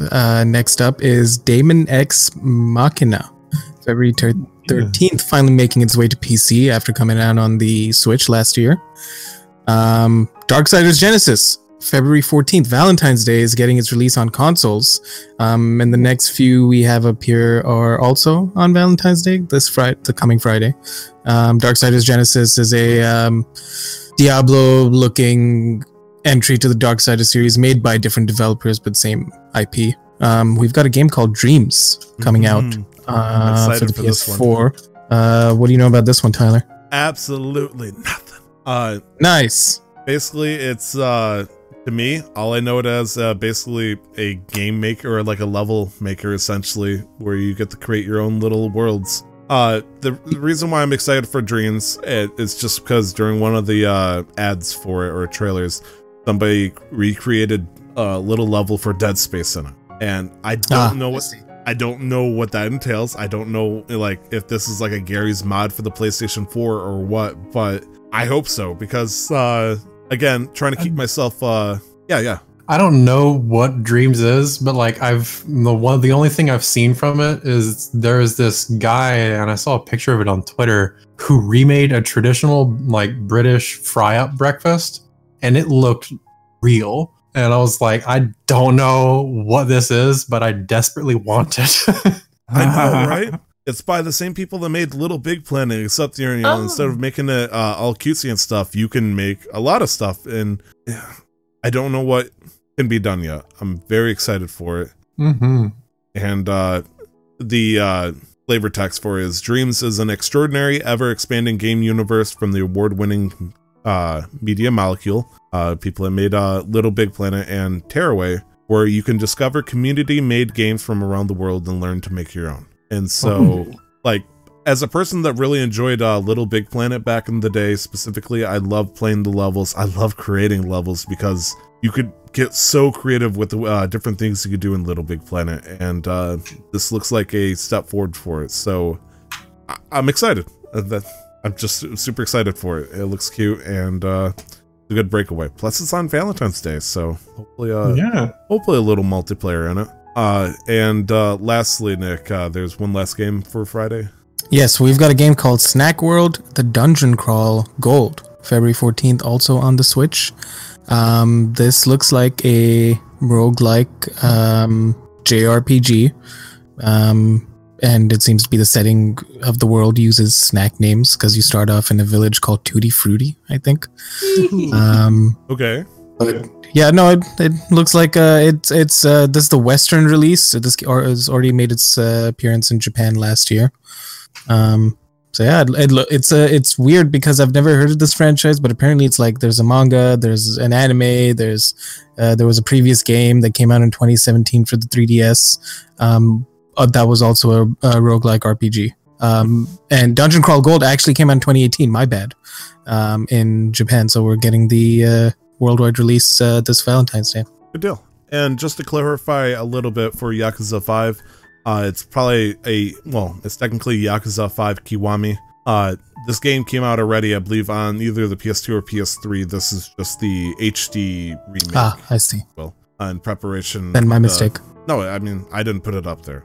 So, whoopsie. But yeah, Yakuza has been making a return to the PlayStation 4. This the 5th one after basically what happened was they released Yakuza 0 a few years ago. Everybody loved it. Everybody wanted to play Yakuza again. So rather than making them find the PS2 or PS3 version of it, they decided the HD port 1 through 5 over the past couple of years, and Yakuza 6 Song of Life came out, I believe, 2 years ago. So the bit of a dance around, but still pretty good games. So I just wanted to give it a good clarify. And Glenn, with the podcast coming out on Monday, February 10th, we have 3 people to celebrate birthdays with. Oh, yay! Oh. Oh, you want me to do that? I mean, if you want. Do you want I would love to, because it? quite honestly, I saw that, and the second game on this list is something that's very near and dear to me. Oh yeah, I had a hunch. Because you probably saw my face and probably knew exactly why. Right around the time when I started getting into tabletop was when I started playing Champions of Norath, and it came out on the PS2 in 2004. It was a wonderful multiplayer game. I had to have the multi-tap for it because all my friends wanted to play it. If you know what a multi-tap is. Oh yeah. Hype yourself a little bit. Was it 7? Can you do 7 players or 8 players with multi-tap? It's 4 per multi-tap, so you could do up to 8 players depending on the game you were playing. I didn't know that. Oh man. Yeah, you could hook up 2 multi-taps, but most games only went up to 4, so there was almost no need. Like I think same with Champions of Norath, it was up to 4, so you could hook up 2 multi-taps because of the 2 existing ports for that, but right. Multi-tap on the PlayStation 1 for CTR. 16th birthday, Champions of Norath. Wow. Sam and I love playing that. Oh yeah. Great game. And then we have a game that I'm not super familiar with, Loco Roco 2. Oh, yeah. And I assume it's on the list for a reason. Is this dear to one of you guys? Yeah, I like Loco Roco. I played the first one. Yeah, the cute, funsy game for the PlayStation Portable. This is the second one, but yeah. Oh, that's what PSP stands for? Are we about to make the joke about PSP, Vita, and Wii U's being imaginary consoles that require loads of consoling to try to get it back? Never heard of them. Yeah, what's that? Okay. Nick's a victim here. He has Wii U amnesia. And it's the 11th birthday of that game. Yeah, happy 11th birthday to Loco Roco 2. Yeah. And last but certainly not least, Wario Land 2. Wario Land 2? Wario Land 2 can officially go to the bars, my friends. Now, is that Wario Land 2 on the Virtual Boy or the Wario Land 2 on the Game Boy? Game Boy Color. Okay. Yep. Yeah, but it can go out for drinks. Happy birthday to those games. I wonder if Wario would drink.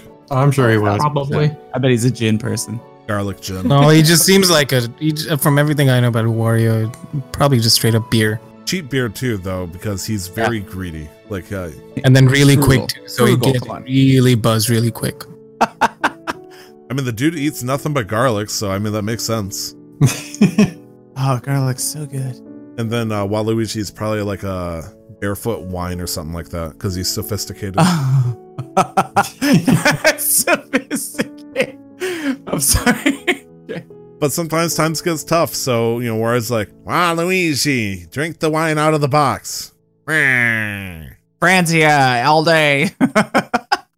All right, Sam, Alex, where can we find you on Twitter? We're at Super Squidlet. Yes, and you can find us there. We post most of our news there first, and that's where you'll be able to see links to trailers and all kinds of fun things as we announce more about Super Squidlet. Right. Good deal. And I hope to hear more of the details. And please, if you need any Q&A, we got your back. We love the heck out of the first game. We're excited for the second one. You can find me on Twitter at 2timestyler, all letters, one word. Nick, where can we find you?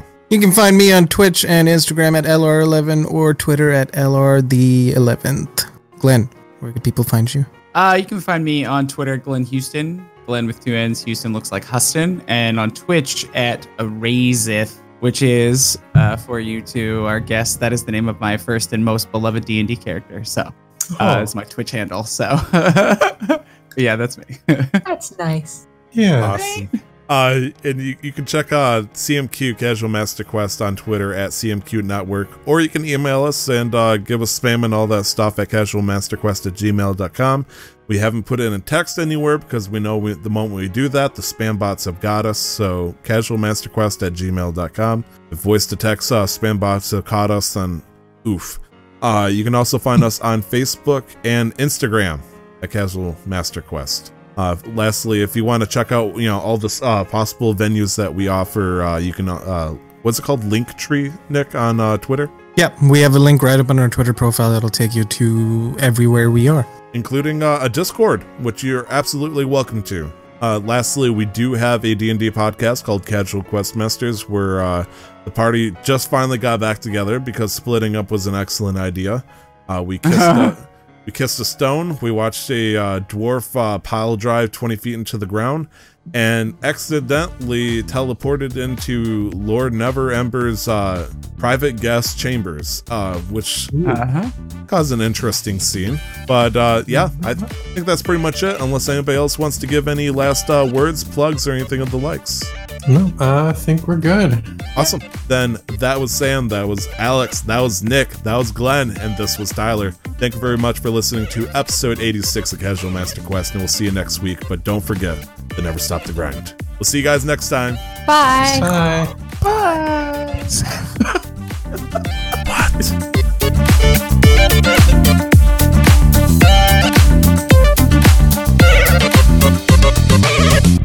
The intro to the podcast, titled Casual Master Quest, was paid for and produced by the wonderful talent Revelries Music. You can find more of their work at soundcloud.com/Revelries Music, or just click on the link in the show descriptions. The background music is the album Top 50 Best Classical Piano Music by Brilliant Classics. You can find out more about Creative Commons at www.creativecommons.org/license/by/4.0.